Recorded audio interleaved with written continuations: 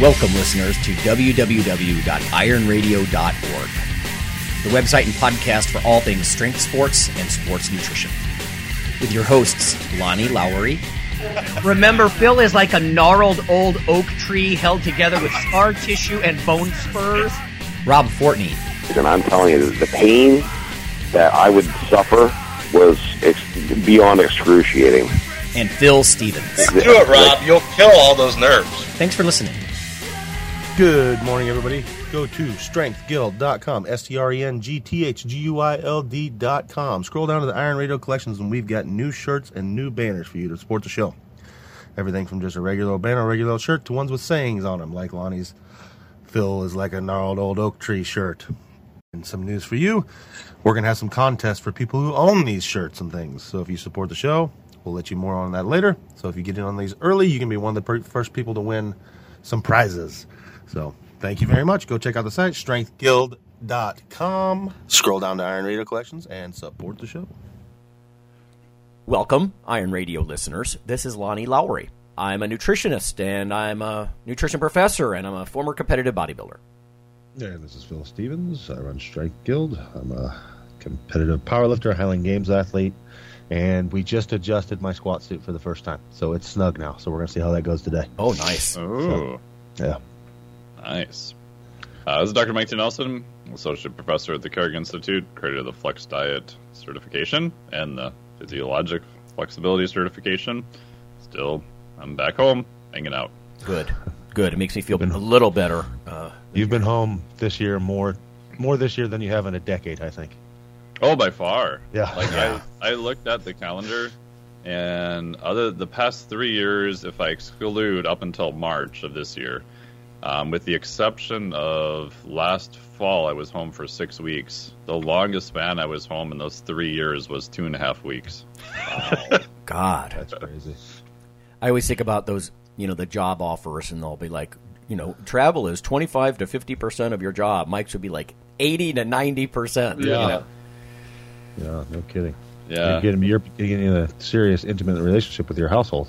It's going to be hard when it goes back to something different. Your house is going to get jealous. Yeah. It's different. I wouldn't say it's bad. It's just different. Yeah. And the nice part about, not that there's a good part about all this, but it's kind of out of your control, right? It's like, I don't know. What are you I going didn't to do? anything. It wasn't me. Yeah. I didn't screw up. I'm not, quote unquote, missing anything because it's just not going on. Right. Yeah. There's nothing going on. Yeah. In fact, I just heard two of the conferences that I was eyeballing for 21. The one in Tokyo, and the one in Boston, both now online only. In fact, no, the Tokyo one was delayed a full year. So, Mike, you remember the ICN like in Spain? Yeah. Yeah, it's that big one. It's like the Olympic Games of nutrition, kind of. It's every 4 years. And every 4 years, yeah. Yeah, delayed an entire calendar year, basically. So I don't know what I'm going to do next year. I did the online conference thing, and I know some people get into that, but I was shackled to my keyboard like 8 a.m. to 5 p.m. because I needed the continuing education credits for my nutrition license and everything. And I mean, don't get me wrong, it was cool to be on conference calls. I mean, some of the guys you see in the COVID news, like the head of the NIH and stuff like that, I'm like, oh my God, I'm in a conference call with this guy. I can see his office. Like, this is a call, It was a group call. It's not like he's my bud. I always joke with Kelly, like, oh yeah, he saw my office, and we're tight. Anyway, today's episode, everybody, we've got some news that's going to lead to a topic, which is meat. Just meat. All things carnivorous. I did want to say thank you to fall donor Robert. You know who you are. Thanks, bro. Everybody, the fall funds drive is underway, which means that in addition to our $4 monthly supporters, which are highly valued, that some people say, listen, I can just go to ironradio.org and click on the one-time donor button. It's over on the right side of the page if you don't want to lock into a $4 a month thing. But as I say in the mid-show ad, $4 a month, that's less than the bank will sneak out of my account in fees. In fact, my business account, the bank sneaks $12 out in fees. Mm-hmm. And a lot of people are like, well, you need a better bank. I'm like, they're all crooked, So anyway, thank you, Robert, and our usual donors we thank in the show notes if you haven't noticed, you guys. But okay, so I have two little bits on vitamin D. mostly vitamin D and old guys. So if you're not middle-aged or older, you might, say, well, at least they're people. They're not exactly like you, but they are. It is human research. Strength and muscle sport news. This first one here, low vitamin D levels are linked to a lack of gut microbiome diversity. This is from Carmen Leach at LabRoots. I may reach out to her. I reached out to some of their better journalists before, and I'm constantly reading her stuff. It says researchers are learning more about the various ways our health is affected by the composition of the gut microbiome, the impact of the genes that these microbes express, and the molecules they produce. Typically, more diverse microbiomes are found in healthier people, right? So you want a variety. It says, reporting in Nature Communications, University of California, San Diego, or UCSD, researchers and collaborators recently showed that there was a connection between the composition of the gut microbiome and levels of active vitamin D in older men. Now, the key there is active vitamin D, because we normally test for 25-hydroxy-D, which is a precursor.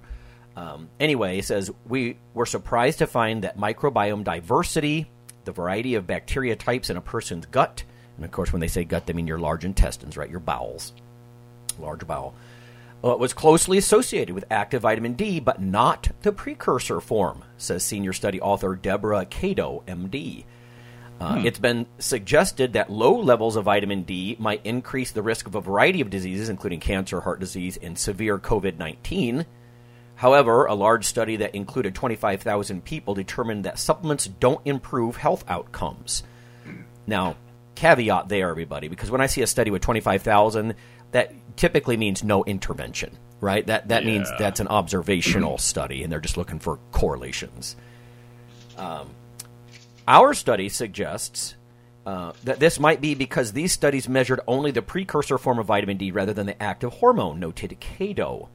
So in their study, they took blood and stool samples from 567 healthy male volunteers. Now, these are old guys, but across 6 U.S. cities. And Phil knows all about the providing researchers with stool samples. The scientists found that there was a connection between the levels of active vitamin D and the diversity of the microbiome. They also identified 12 types of bacteria that were found more often in the microbiomes of men with high active vitamin D levels. Many of these microbes generate the molecule called butyrate, and we might do a deeper dive on that in the future. We've talked about some of these short-chain fatty acids before, which helps maintain the health of the gut lining. And then it just goes on to say, even though samples were collected from different parts of the U.S. that get various levels of sunlight, including sunny San Diego, there was no connection between how much active vitamin D a man carried and where he lived. So they speculate that it may be people's conversion capability here. It seems that it doesn't matter how much vitamin D you get through sunlight or supplements, nor how much your body can store, Cato said. It matters how well your body is able to metabolize that into active vitamin D. So some interesting stuff there about vitamin D and your gut biodiversity there. I don't know, Mike. I mean, I'm always pretty satisfied with 25-hydroxy-D. I mean, they do that because of half-life issues, of course. Right. You know, but I don't know. Do you have any thoughts about that? Yeah, I don't know. I mean, most of the data I've seen on 25-hydroxy, which is, like you said, the precursor to vitamin D3, was pretty solid. I haven't seen anything that says otherwise. I haven't looked for probably about a year, though, to be honest. 125-hydroxy, which is D2, that's going to be much, much shorter lived. But, yeah, I don't know. And again, you always wonder if it's an epi study. You'd have to look at what they're looking at and how they did their correlations and their associations. And obviously, that's not going to imply causation, but it's interesting. Yeah, I mean, listeners, if you're not familiar, of course, you have a cholesterol precursor in your skin. UV light will hit your skin, or of course you can supplement. But when your body creates active vitamin D itself, you need your liver and your kidneys to sort of add these hydroxy groups, these alcohol groups, and activate the vitamin D. So that's kind of where they left it, though. You know, like, oh, well, maybe you're not a good converter. Yeah. Okay, well, can you give me some more tips? Do you mean because of liver stress or kidney damage, or, you know, like what? Maybe they don't know yet. So Anyway. Yeah, that's what I always wonder with if there's something going on with the kidneys too, because that's one of the cases you would use D2 if you've got kidney issues and your conversion from 25-hydroxy to 125-hydroxy, and that whole pathway gets kind of hosed up. Yep. I have another one here. This is a little bit more geared toward Phil, perhaps. Association of 25-hydroxy vitamin D deficiency, see here they're using that precursor as the standard, with risk of incidence of disability in activities of daily living in adults over 50 years old. This is from the Journal of Nutrition, November. It's spanking new. Vitamin D deficiency compromises muscle function. We aimed to assess whether vitamin D deficiency is associated with the incidence of disability in basic activities of daily living, or basic ADL. I sound like an occupational therapist here. I always associate ADLs with occupational therapy. Yeah. To verify whether there are sex differences as well. So a 4-year follow-up study was done looking at individuals 50 and older. Looks like it took place in England. The sample consisted of over 4,800 participants free of disability at baseline. Vitamin D was assessed by serum 25-hydroxy-D. And they were classified as either sufficient, greater than 50 nanomoles per liter, insufficient, 30 to 50, or deficient, less than 30 nanomoles per liter. Sociodemographic, behavioral, and clinical characteristics were also investigated. And that's good, right? They're trying to correct for these things. Then they reevaluated at 2 and 4 years. After a 4-year follow-up, deficient serum 25-hydroxy-D, so this is the really low folks, was a risk factor for the incidence of basic activities of daily living in both, disability that is, in both women and men. However, insufficient serum 25-hydroxy-D was not a risk factor for this type of disability developing, basically weakness and lack of function and things like that. In fact, there's a few tidbits in the introduction of this paper when you pull the full paper that I just thought kind of lays the mechanism for this. It says the presence of vitamin D receptors, VDRs, are now well established in a range of human tissues, right? And that points to the fact that it's systemic. It's not just the bone vitamin like I was typically taught, in grad school in nutrition. But if you have vitamin D receptors, including muscle cells, right, including myocytes, then that suggests that vitamin D has an action in that tissue. And it says here further, low serum 25-hydroxy-D concentrations may result in less uptake of calcium in the muscles, which then compromises the quality of muscle contraction. I've never really heard that much about why vitamin D was, low vitamin D that is, was connected with weaker muscles, So I was going to ask Phil if there was, I know a lot of people supplement these days and it's really hard to identify this, but whether there was any differences in noticeable strength, like in winter months versus in the summer. Like, are there a lot of meets in the winter versus the summer, or does strength fluctuate? Again, I know there's 100 different things that affect muscle strength, and it's not all sun exposure. But have you ever noticed, do strength levels dip like in December, January, or what do you think? God, I don't think I've noticed it at all. I think it's very individual as far as that, because some people, like holiday season, they get busy, they can't train as much. Yeah. Some people, I get a lot of people, like we are busier once it gets cold, because they don't have shit to do outside. Okay. So, yeah. They'll be at the gym more often. Yeah. Like, well, what else am I going to do? So, the things I notice is just more temperature related. Us old folks seem to train better in the summer, especially at my gym, because it's hot. Oh, yeah. Cold in the winter, so it hurts more. No, I can't say I've noticed anything that would be vitamin D based. Right. Do you have, Phil, what about centralized records? Do individuals have their own logbooks? Like, you wouldn't have a central record database of all this, do you? I don't have it. Everybody has their own logbooks that I follow. Okay. And I just take notes and stuff, but I can't say that I've seen anything that. And the weird thing is we also generally always train for a meet in the winter. So, like, we usually have a big powerlifting meet November or December that we're all training for, like the biggest one of the year. So we have to be strong then. So that.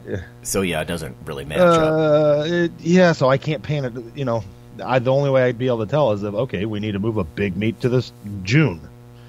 You know, and look at the differences. Were they stronger in June than they were in December? Exactly. Yeah, that's why I was asking.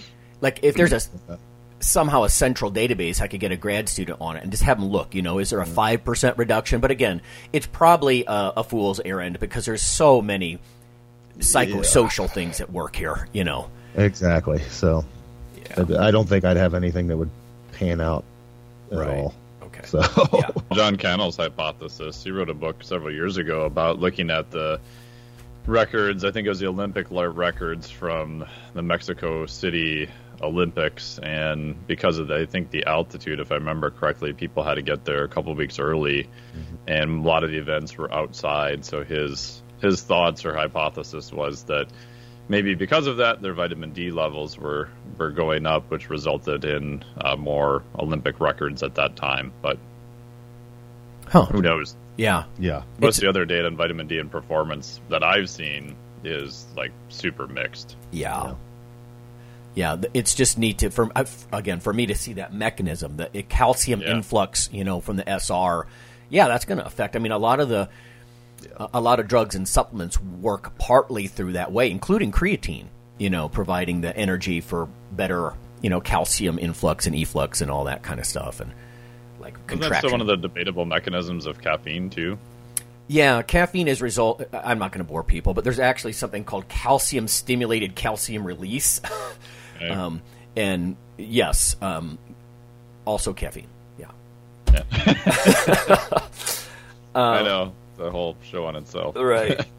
Yeah, stimulants and how they make your muscles, you know, contract harder. And anyway, here's the 2 bits on meat before we go to the mid-show break, and then we just talk about. I mean, we have several things we can talk about meat, like you know, what are your choices? Phil can talk about some of his favorite meats, and he probably has eaten more meat than most humans. Mike can talk maybe a little bit about some of the, you know, zoochemicals or nutrients in meats, I suppose. And then I'll talk a little bit more about these studies. I keep seeing lately, just to set this up, I keep seeing stuff about rosemary reducing the cancer risk of blackened meat. Now, I'm not a big fan of things like blackened fish or, you know, stuff that's grilled to the point that it looks like a piece of charcoal. But I do understand, like, that Maillard reaction and the browning, and a lot of these lead to the flavors of roasted meat, and I dig that myself. But so here's one. I dug around because I kept seeing this lately, and I have 2 papers. One's new, and this first one was probably the first I heard about different spices, basically marinating and rubbing meats before you grill them or like braise them or, you know, roast them and whatnot. This is from Science Daily, University of Arkansas, back in 2008. But it says, to block the carcinogens, add a touch of rosemary when grilling meats. Rosemary, a member of the mint family and a popular seasoning on its own, also has benefits as a cancer prevention agent. Apply it to hamburgers, and it can break up the potentially cancer-causing compounds that can form when the meat is cooked. So J. Scott Smith, who's a KSU food science professor, he said, quote, put a little bit on the surface. Rosemary extracts shouldn't have much of an aroma to them. Most people don't want a rosemary-flavored burger, so if you get the extract, you don't really know it's there. Now, before I go on, Phil, you said you don't mind spices like rosemary on your meat. No, it's delicious. I mean, it's one of the ones I go to all the time. A lot of rosemary and sage and things like that. The only thing you got to watch out with rosemary is it can be kind of twiggy. Yeah. It's hard. So unless you cook it a lot and get some moisture in it, but or have a way that you can take it out. Oh, I see. Wrap something, you know, put it inside of something and then take that out. If not, you're kind of like chewing on a twig. Okay. But the flavor's amazing. Okay. Yeah, I mean, it's kind of like a toothpick. Right, I get it. In its natural form. Right, exactly. So, but yeah, it was delicious. I had no clue. I wasn't using it for the health benefits. Right. It's for the flavor. Well, I had read long ago that, you know, of course, the McCormick people, the spice company, they love this sort of stuff. To hear that spices have really strong antioxidants and polyphenols and all this stuff, and they do. I think it's a way better approach to flavoring your meat than a lot of processed crap, of course. But this guy, this KSU prof here, J. Scott Smith, his research group found that HCAs, so those heterocyclic amines that are formed basically in the blackening of meat, were reduced in levels ranging from 30 to 100% with the rosemary. Wow, 100%? Now, he did say you can cook meats below 352 degrees, although lower temperatures and shorter cooking times would reduce the HCA, again, this carcinogen, or these carcinogens. Low temp alternatives have their own problems. Low temperature can affect the taste adversely, he says, noting that commercial steakhouses usually cook at temperatures above 400 degrees Fahrenheit. So just cooking lower temperatures not to form the HCAs, your meat wouldn't taste as good. So your steak, whatever. It says the better way may be to use rosemary extract so temperatures can be kept high. Rosemary's antioxidant content, there we go, makes this method possible thanks to the presence of phenolic compounds. Those compounds, rosmarinic acid, carnosol, and carnosic acid, block the HCA before they can form during heating. And this is in general agreement, or at least tie in with his group's previous findings that show that marinating steaks with certain herbs and spices can reduce these HCAs. And this is just a good idea. Nobody wants stomach or kind of weird, pancreatic or, digestive cancers of some kind. Rosemary is among those herbs and spices with basil, mint, sage, savory, marjoram, oregano, and thyme, all rich in antioxidants. The industry is now moving toward an extract that you can rub onto the surface, apparently to reduce the HCA. In fact, when I was reading about this, I was also reading that vitamin E can dramatically reduce HCA formation in grilled or roasted meats. And I like that idea because that would add very mild, if any, flavor at all. It depends on probably where you're getting your vitamin E from. But doing a little vitamin E in the rub, I usually have some lower dose, like 200 IU vitamin E's around. That's my preferred dose for several reasons, a lower dose. But I like to have it around. I could just kind of, squirt some of those gel caps onto the meat and kind of make a rub there. It says that may not be all. Antioxidants can have other benefits other than curtailing HCAs, Smith said. There is some indication they protect the pancreas. So if you can get that from burgers, then great. So interesting stuff there about blocking those. And the next one, to set this up, this meat topic, this is from this year, Food Research International, it looks like, 2020, back in May.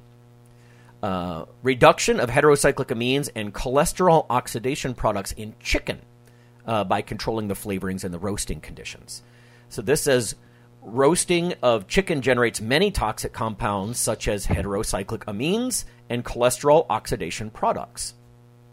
The objective of this study was to evaluate how they analyze the HAs and COPs, again, the heterocyclic amines and the cholesterol oxidation products, in raw, boiled, and roasted chicken, and to study their formation under the influence of different flavorings. And they tried red pepper, black pepper, rosemary, and soy sauce. It looks like these are Asian authors here. HSU, Su and Chen. Anyway, a total of 8 heterocyclic amines were formed in roasted chicken with a higher level of total HAs being shown in the skin portion of the roasted chicken, especially when flavored with soy sauce and cooked in a fan oven. So, I have a convection oven. It browns things very quickly, so that could be problematic, I guess, there. Also, for both roasting methods, the skin portion contained higher levels of these heterocyclic amines than the meat portion. So I suppose this is whether or not you like to eat your chicken skin or turkey skin or whatever, or if you take that off. Taste-wise, it'd almost be a shame, I think, to take it off if it's browned just right. But it says, furthermore, in roasted chicken with 4 different flavorings, all of which showed no significant correlation between the formation of HAs or COPs in the skin portion, while in the meat portion, only rosemary showed a significant beneficial correlation. So again, with the rosemary. By taking both skin and meat into account, the incorporation of rosemary flavoring into chicken during roasting was the most effective in inhibiting the formation of total HAs and these cholesterol oxidation products. So, I don't know. It's just, I guess, practical take-home with this is try different rubs. I even had one, it didn't print off, damn it. But I had a study on beer, I guess, as far as putting it in your marinade and the rubs of a roast or a steak or that kind of thing. And beer having some benefits. And that sounds good to me. One thing we talk about often around my household, at least, is the difference between, what would you call it? Like food from other nations, ethnic food, if you will. Like Thai food, Japanese food, Chinese, like real stuff, Italian food, versus the Americanized versions. And like the big thing is usually a huge decrease in the amount of herbs and spices. It would be interesting if there was a study like showed the difference. Because you go to other countries and I mean they spice the hell out of shit. Oh yeah, oh yeah. And just herbs like crazy. And like less salt because they don't need it because they have so many other spices in there. It'd be interesting to see the antioxidant, right. Like take an Americanized version of a food versus the original version of the food and check out the micronutrients. My guess would be the original version would be drastically higher. Yeah. So. In fact, I just saw a documentary that was saying that the prevalence of heavy spices in so many countries around the world is because they're antimicrobial, right? The meat doesn't spoil nearly as quickly. But, of course, then you get these other health benefits from it. Yes. So. In fact, I'll talk about this next week. I'll table it for now. But I have another one here on the Mediterranean diet and telomere length. So essentially one of the markers of aging. And, of course, the Mediterranean diet's going to have all kinds of great stuff in it that probably some Americanized version of their pasta would not have, right? So that's cool stuff. Okay, let's go ahead and go to break. Just one last quick announcement here. Remember, we have a Falls Fund Drive. We only pester everybody once a year for this. It can be a one-time donation at ironradio.org, or you can go to the bottom and become a patron at $4 a month sort of thing. We do have some big plans we've been talking about behind the scenes as far as revamping the website and some other ways to maybe interact with the audience. I should also quickly point out the videos that we've been doing, taste test, I think we're going to table those for now and just let those simmer on YouTube a little bit and see what kind of response those get, because there may be better ways for us to interact with everybody, but we'll see. We'll see where that one goes. But either way, there's some big stuff coming down the pike, so thank you anybody who can donate. And with that, we will go to break, and we'll come back and talk about meat.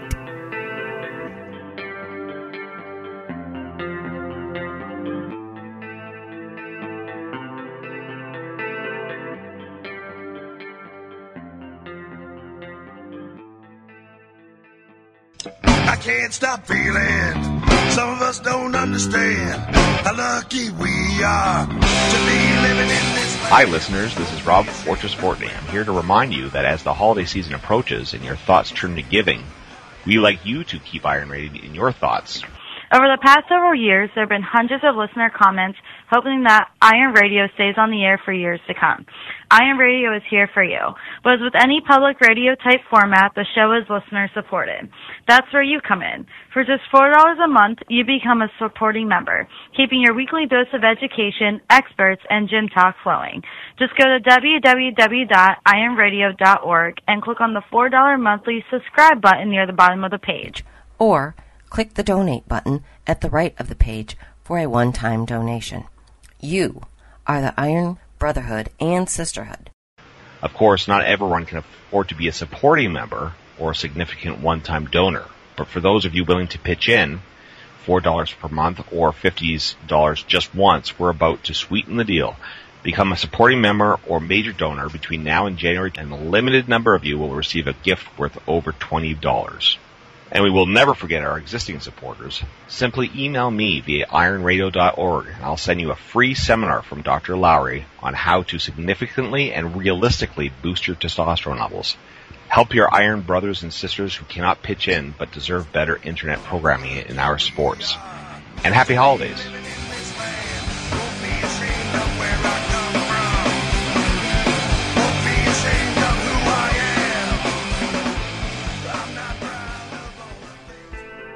Iron Radio is, of course, primarily a podcast. But over the years, there have been technical glitches calling for backup streaming and listeners who wanted the convenience of other sources of audio content. Toward this end, Iron Radio is now simulcast and backed up on YouTube. If needed, please search Lawnman07 or Iron Radio from within YouTube. There's not much video, but if you like to listen through YouTube on a Roku or other living room device, there you go. Okay, listeners, after more than a decade of joining us on the podcast airwaves, you can now also become viewers on YouTube. This is not our usual simple backup of the audio show, but rather a growing body of video taste tests covering various foods of interest to nutrition enthusiasts, bodybuilders, and powerlifters. From within YouTube, simply search for Iron Radio Taste Test or Nutrition Radio Taste Test. In about 15 minutes, we cover taste and texture similar to other products, usefulness to the co-hosts, and whether we would recommend the product to certain clients. You may even want to watch our podcast feed or Facebook group for which products are coming down the pike so you can taste test them with us. Join us for this new monthly project.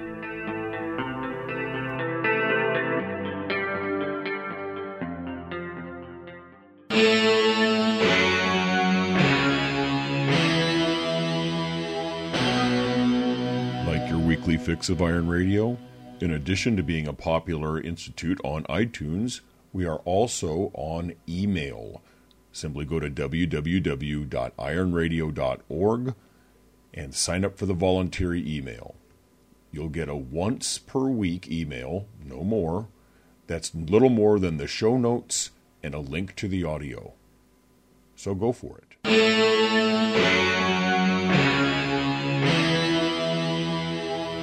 All right, folks, we're back. It's Mike and Phil and Lonnie, and we are going to talk about meat, all things meat. So let me just define this a little bit, because sometimes people talk about fish in a different category. But to me, and again, not from a pure food science perspective, from my perspective, if it's muscle tissue that you're eating, that's meat, right? So yes, fish, beef, chicken. In fact, those are probably the big three, at least in the States here. Obviously, pork and lamb are on that list, too, maybe especially during the holiday season. Around the world, of course, there's going to be some places where a much broader variety of seafood, and that's typically a good idea, fresh seafood and that kind of stuff. I know our oceans and waterways are becoming more and more polluted, but anyway, so yeah, mostly we're talking about beef, chicken, and fish, I think, from the powerlifting, bodybuilding crowd. Not to disinclude something like pork, bacon and stuff like that. But I wanted to ask Phil with this one, with the amount of meat that you've probably eaten, if you think back over the years, if you could look at it in a room, Yep. What's your favorite? Or do you have favorite recipes or animals? Oh, man, that's tough. I'm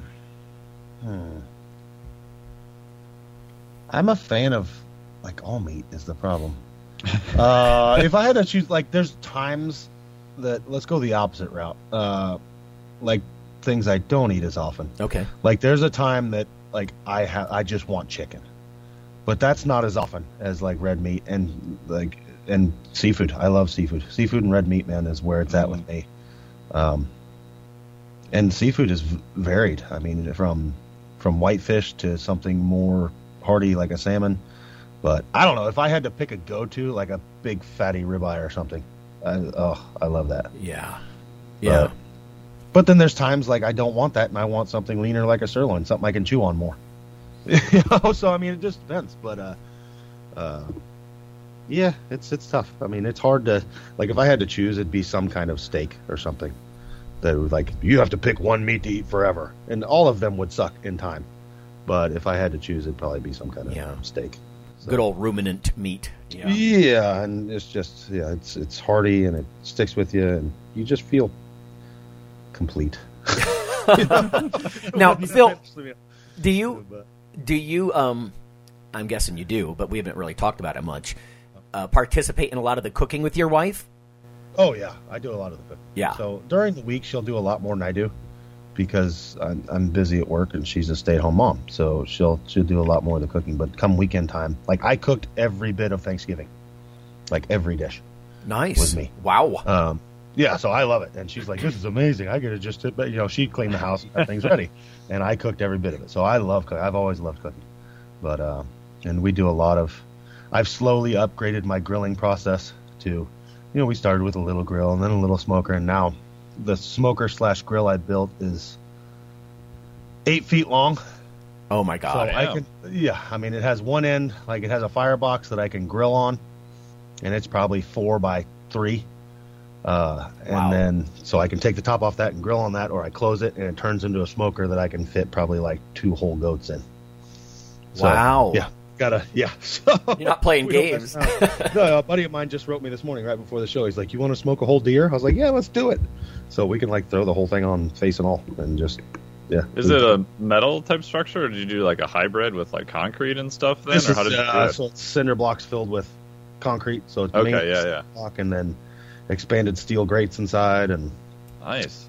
Yeah, man, it's pretty awesome. You see in other countries, like in Mexico, like you go to some old school places, you find a lot of those, and they work really well. I based it on like if you were going to cook a whole pig, like luau style pig, they dig a big hole, right? Basically, the hole above ground. Yeah. So, and it's awesome. I mean, I can throw 3 logs on there. We tested it over Thanksgiving because I smoked our turkey, and like 3 logs, that thing stayed to temperature for 9 hours. Nice. So it takes very little. Like I can put it on and go to sleep, and it'll just stay there. So right, yeah, it's pretty awesome. Hey, for just a quick tip for people who don't have their own setup like that, my wife actually she learned this trick years ago, and maybe a lot of listeners know this, but I just think it's brilliant. Is she cranks the oven to 500, gets it up to temperature, puts I don't know the size. You got to look at the size of the turkey here, but we usually have I don't know if it's like a 17-pound. I'd have to go look, but not a tiny, but not a gigantic turkey. But she puts it in at 500 and then just walks away. And as the oven very slowly cools, the turkey comes out perfect. So by the time you eat it, I would just suggest people go look that up, like the 500 peak oven temperature. Basically, you set it and forget it. You turn the heat off after the bird is in for an hour, and then you just walk away. And then several hours later, there's your turkey. And I mean, it was the meat was falling off the bone this time when she did that. It was just there's going to be a little trial and error. And again, be careful. Check the internal temperatures of your meat and all that, people, because I don't want to. Oh, Lowry got me sick. No, I didn't. Go look it up. But it's a really cool trick. Along similar lines to what Phil's talking about. Instead of putting a bunch of logs in a big homemade cooking device, you can just use your home oven. Yeah, I feel like I got the 21st century version of that since I live in a townhouse, and them putting a big cement structure outside is highly frowned upon. So I got one of the 2 months ago now, or a month and a half ago actually. I got one of the Traeger grills, where it's wood fire, and it works well. You have to cook a little bit differently. It's just like a massive wood convection oven.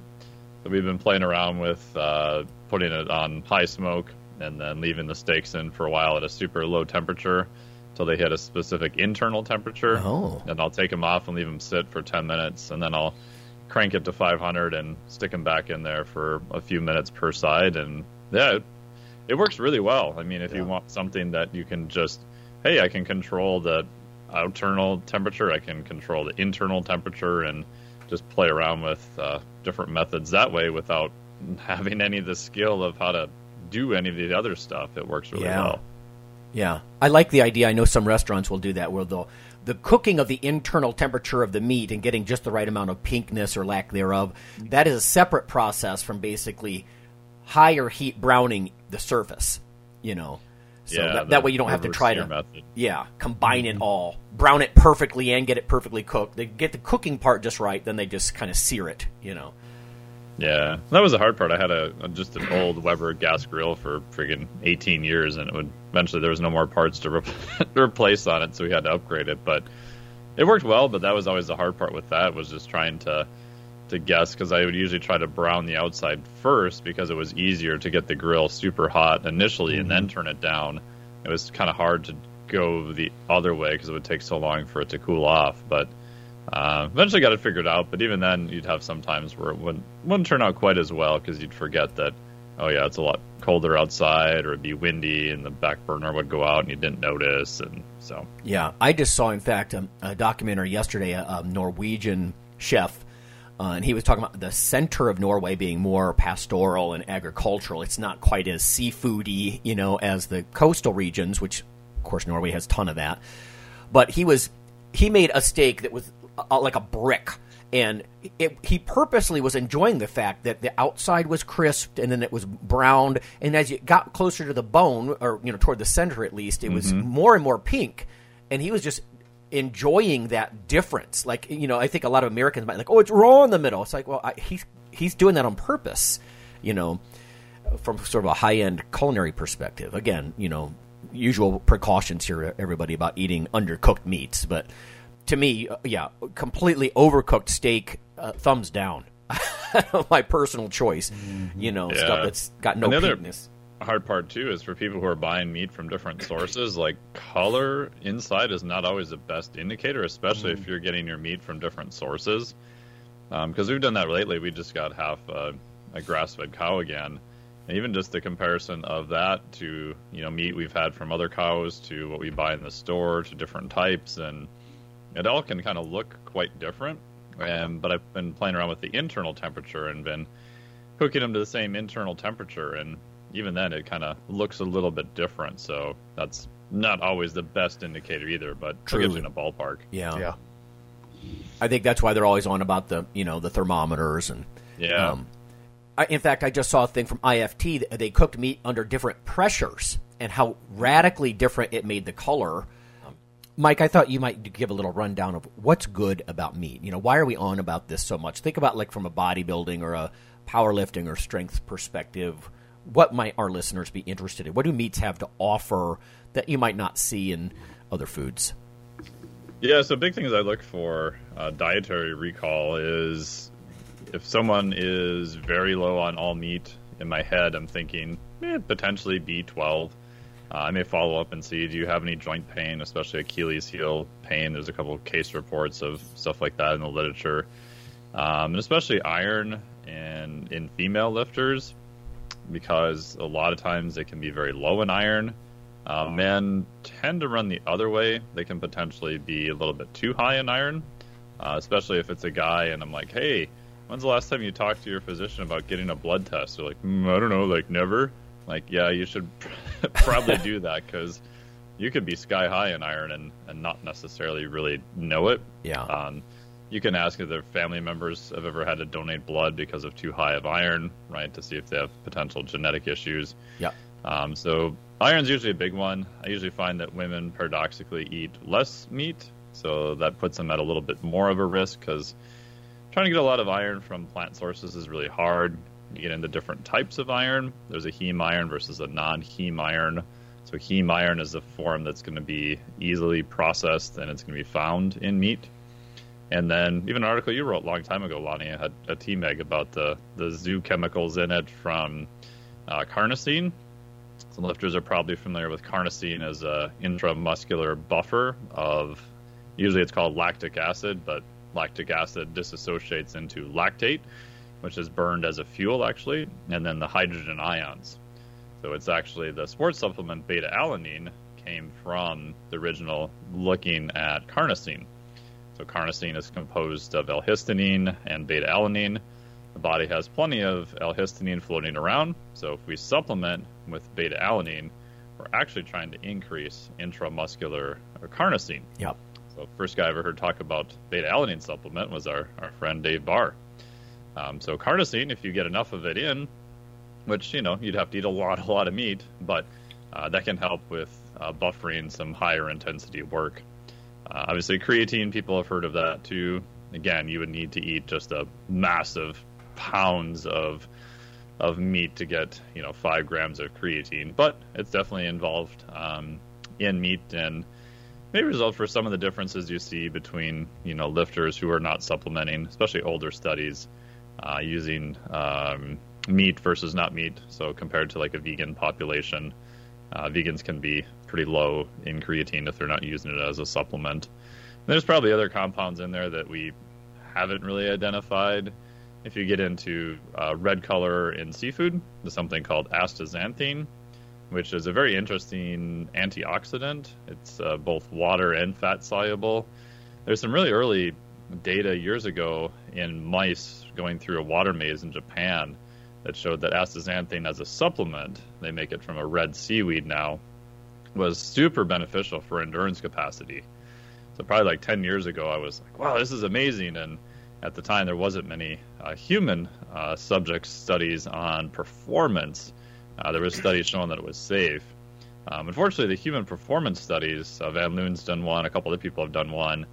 It just hasn't really panned out all that well. But maybe a good antioxidant, maybe good for sun protection, possibly.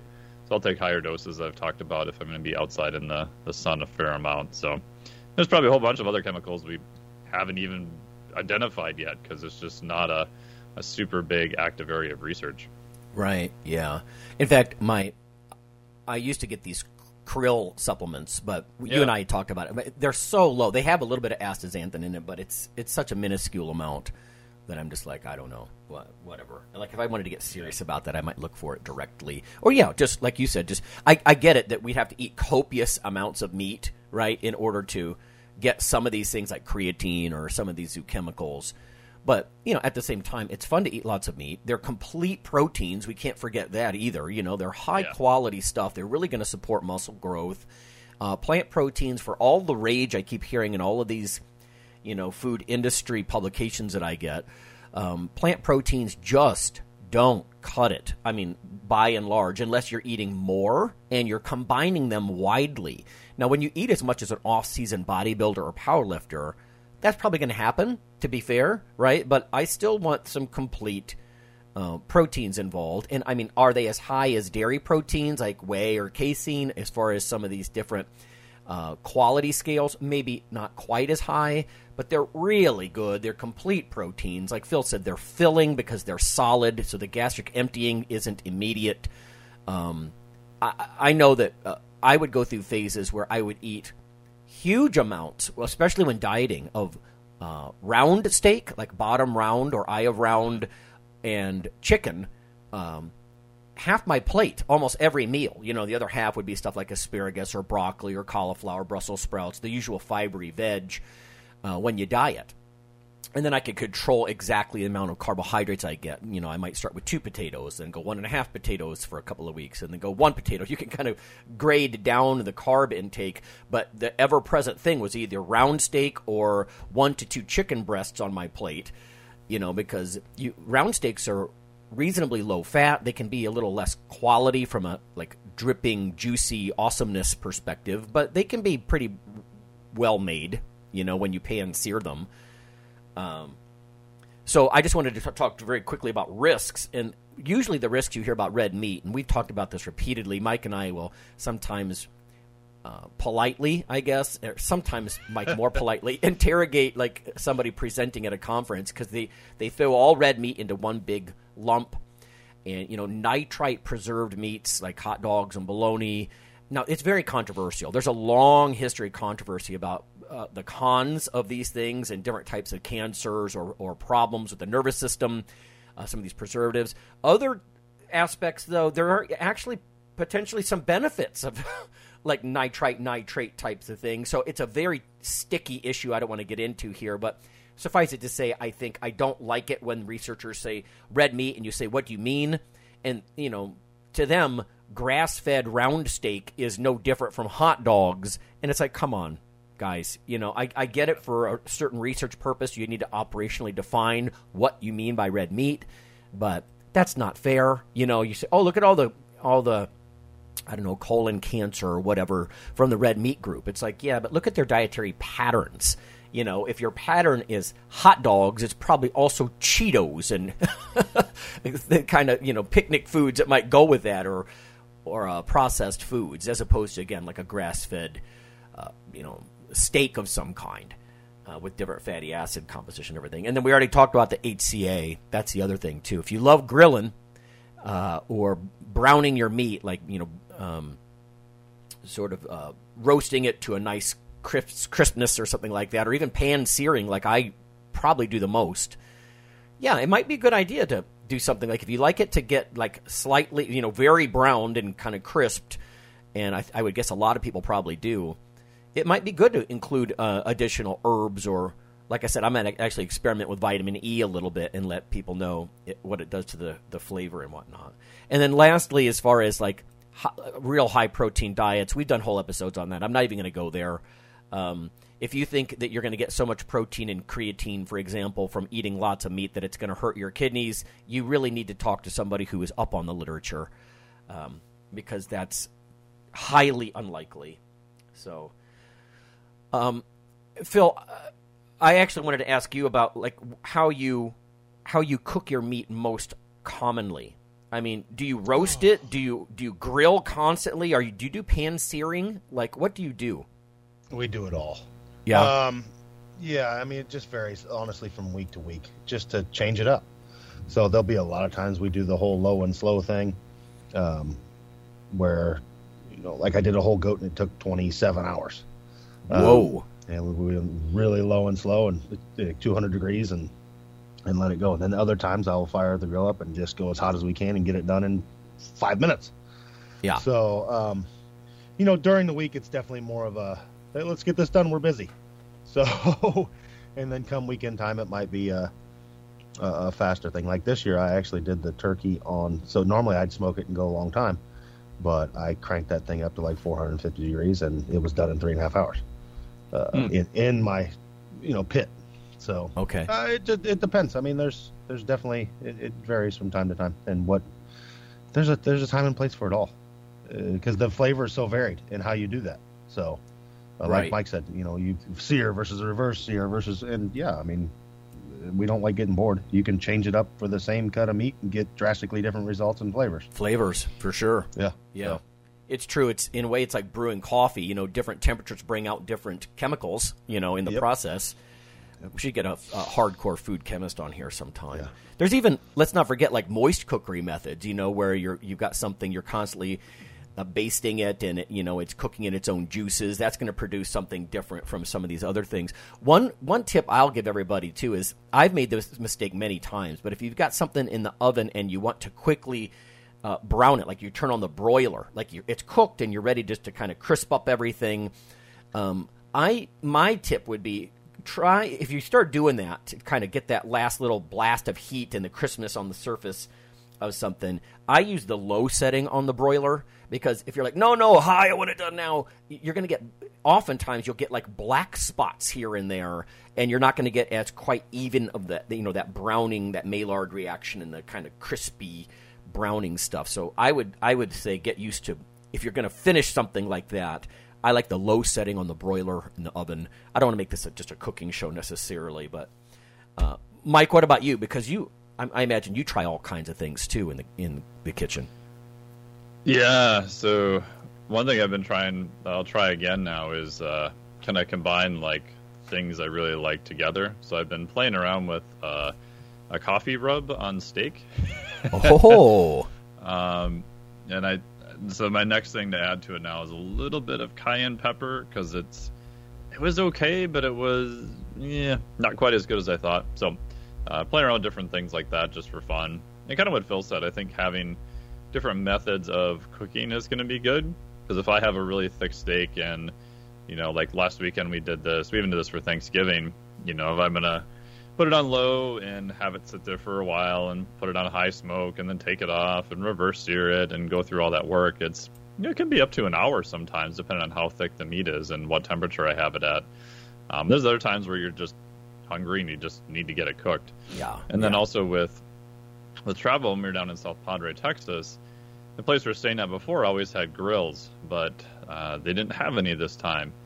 So luckily I went to the Dollar General store and found a cheap cast iron pan where you can order pretty good ones off of Amazon for not too much. We've used like a Lodge pan, cast iron pan before, and for steak that works pretty good.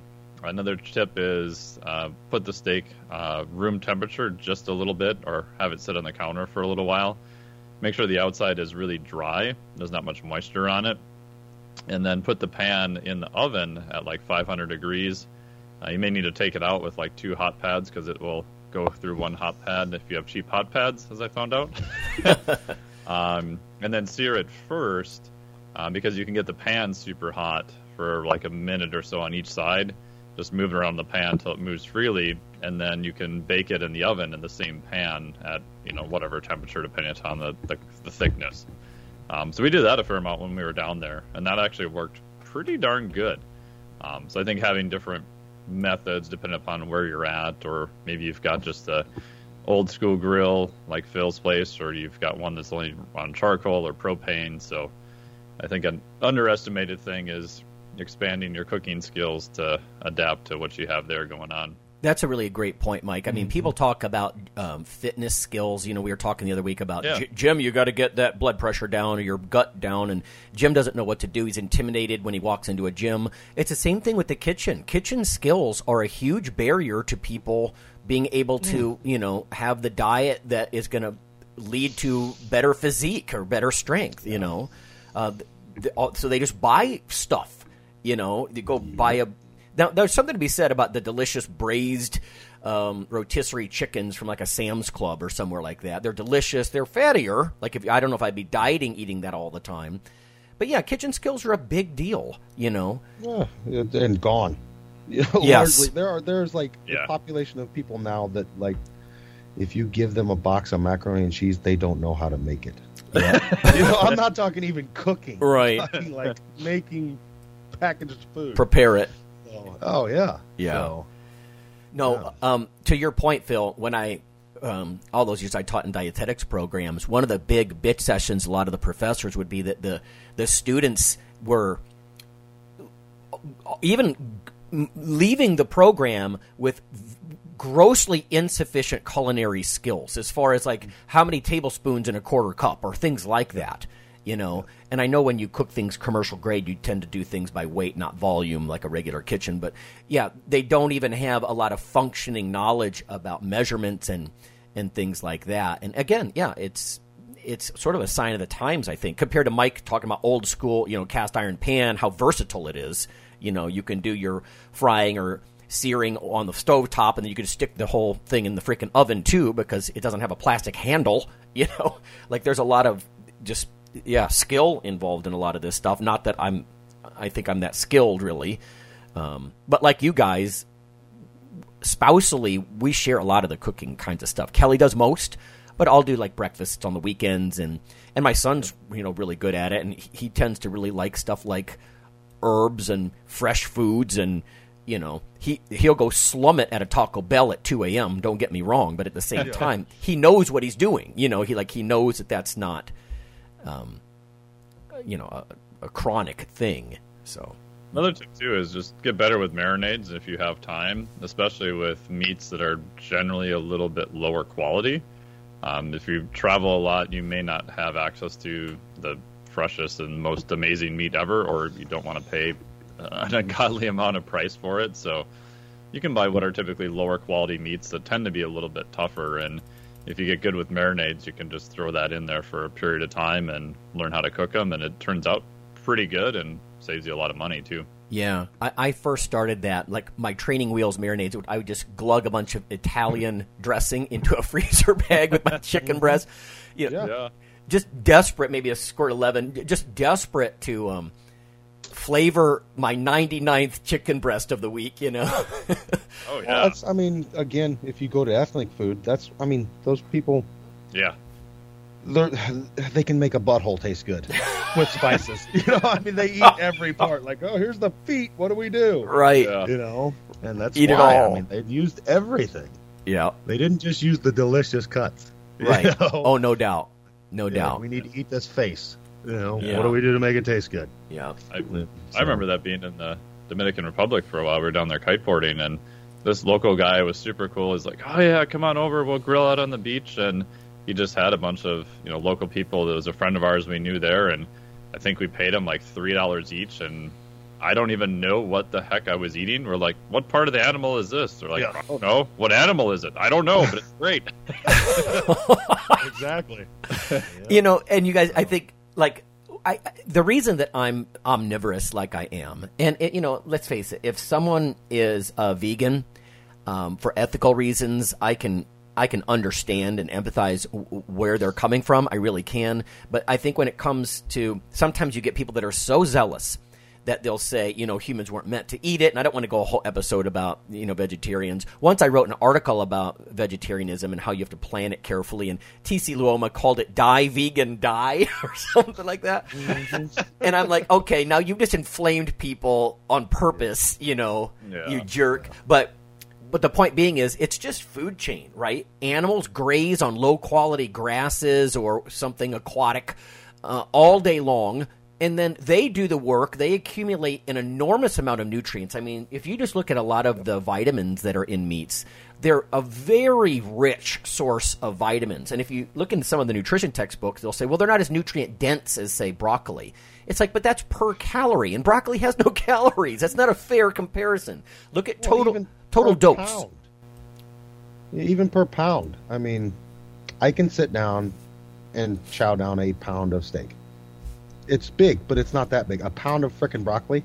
Holy crap, that's huge. Absolutely. Yeah. So. I think about that when I see these, heroic eating contests and stuff. And honestly, I personally rather tackle some giant burger than the bucket of fries that I have to eat with it. Yeah. Something like that. But, yeah, I mean, as far as gross total dose of a lot of vitamins and nutrients, it's just food chain. It's really hard to argue, right? The animals graze on all this stuff, all these low-quality grasses and whatnot. They accumulate the nutrients in their flesh, and then you eat their muscles, essentially. Mm-hmm. So. Yeah. And you can work your way around any sort of restrictions. I mean, obviously, I've had clients, I'm sure you guys have too, who, I've worked with clients who are vegan for, ethical reasons, religious reasons, which is totally fine. And even myself, for probably 25 years of my life, I didn't eat any red meat. That's right. For whatever reason, it just, because we would have steak at Christmas, and my parents are like, "Doesn't this look good?" And I'm like, "No, nothing about it at that time, for who knows whatever reason, was just not appealing." Like, my parents weren't vegetarians, like no one really in our family was. And then later, probably like my mid-30s, I was like, this metabolic flexibility thing. Well, I should probably just get to the point, especially with travel and stuff, that I can eat steak and know that it'll be okay, right? Because if you haven't eaten it for like decades, you could have some digestion issues with it if you just had a whole bunch of it. And at that point, I got to the point where I could eat it, and I was like, this isn't too bad. And, within a couple of years, I'm like, ooh, let's order a grass-fed cow. Yeah.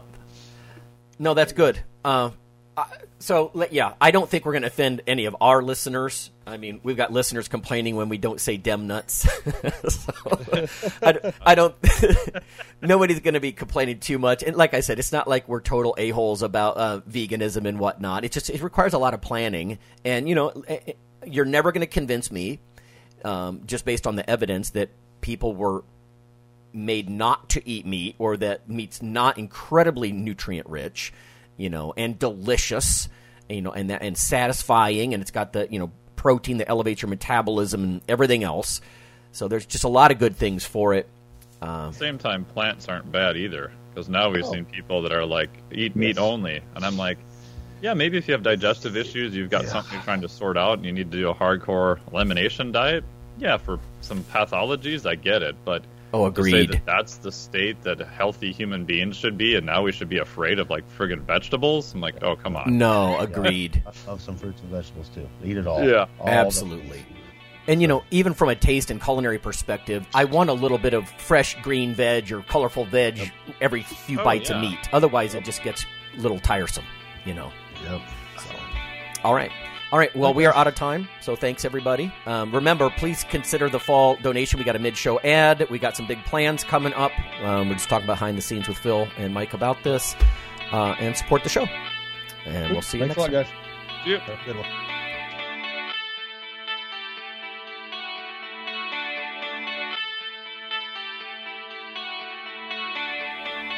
Iron Radio is accepting donations. If you like what we do, the professors, the scientists, the bodybuilding show promoters, the athletes themselves in powerlifting and bodybuilding, please consider making a donation or maybe buying something from the ironradio.org store.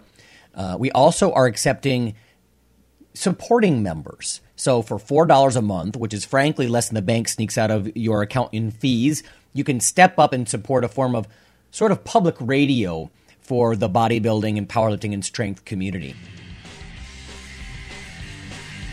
The Iron Radio podcast and all of the audio on ironradio.org is for informational purposes only. If you're interested in starting a diet or exercise program, it's important to check with your physician. Also seek the help of registered dietitians, athletic trainers, and qualified exercise physiologists in order to make the progress that you need.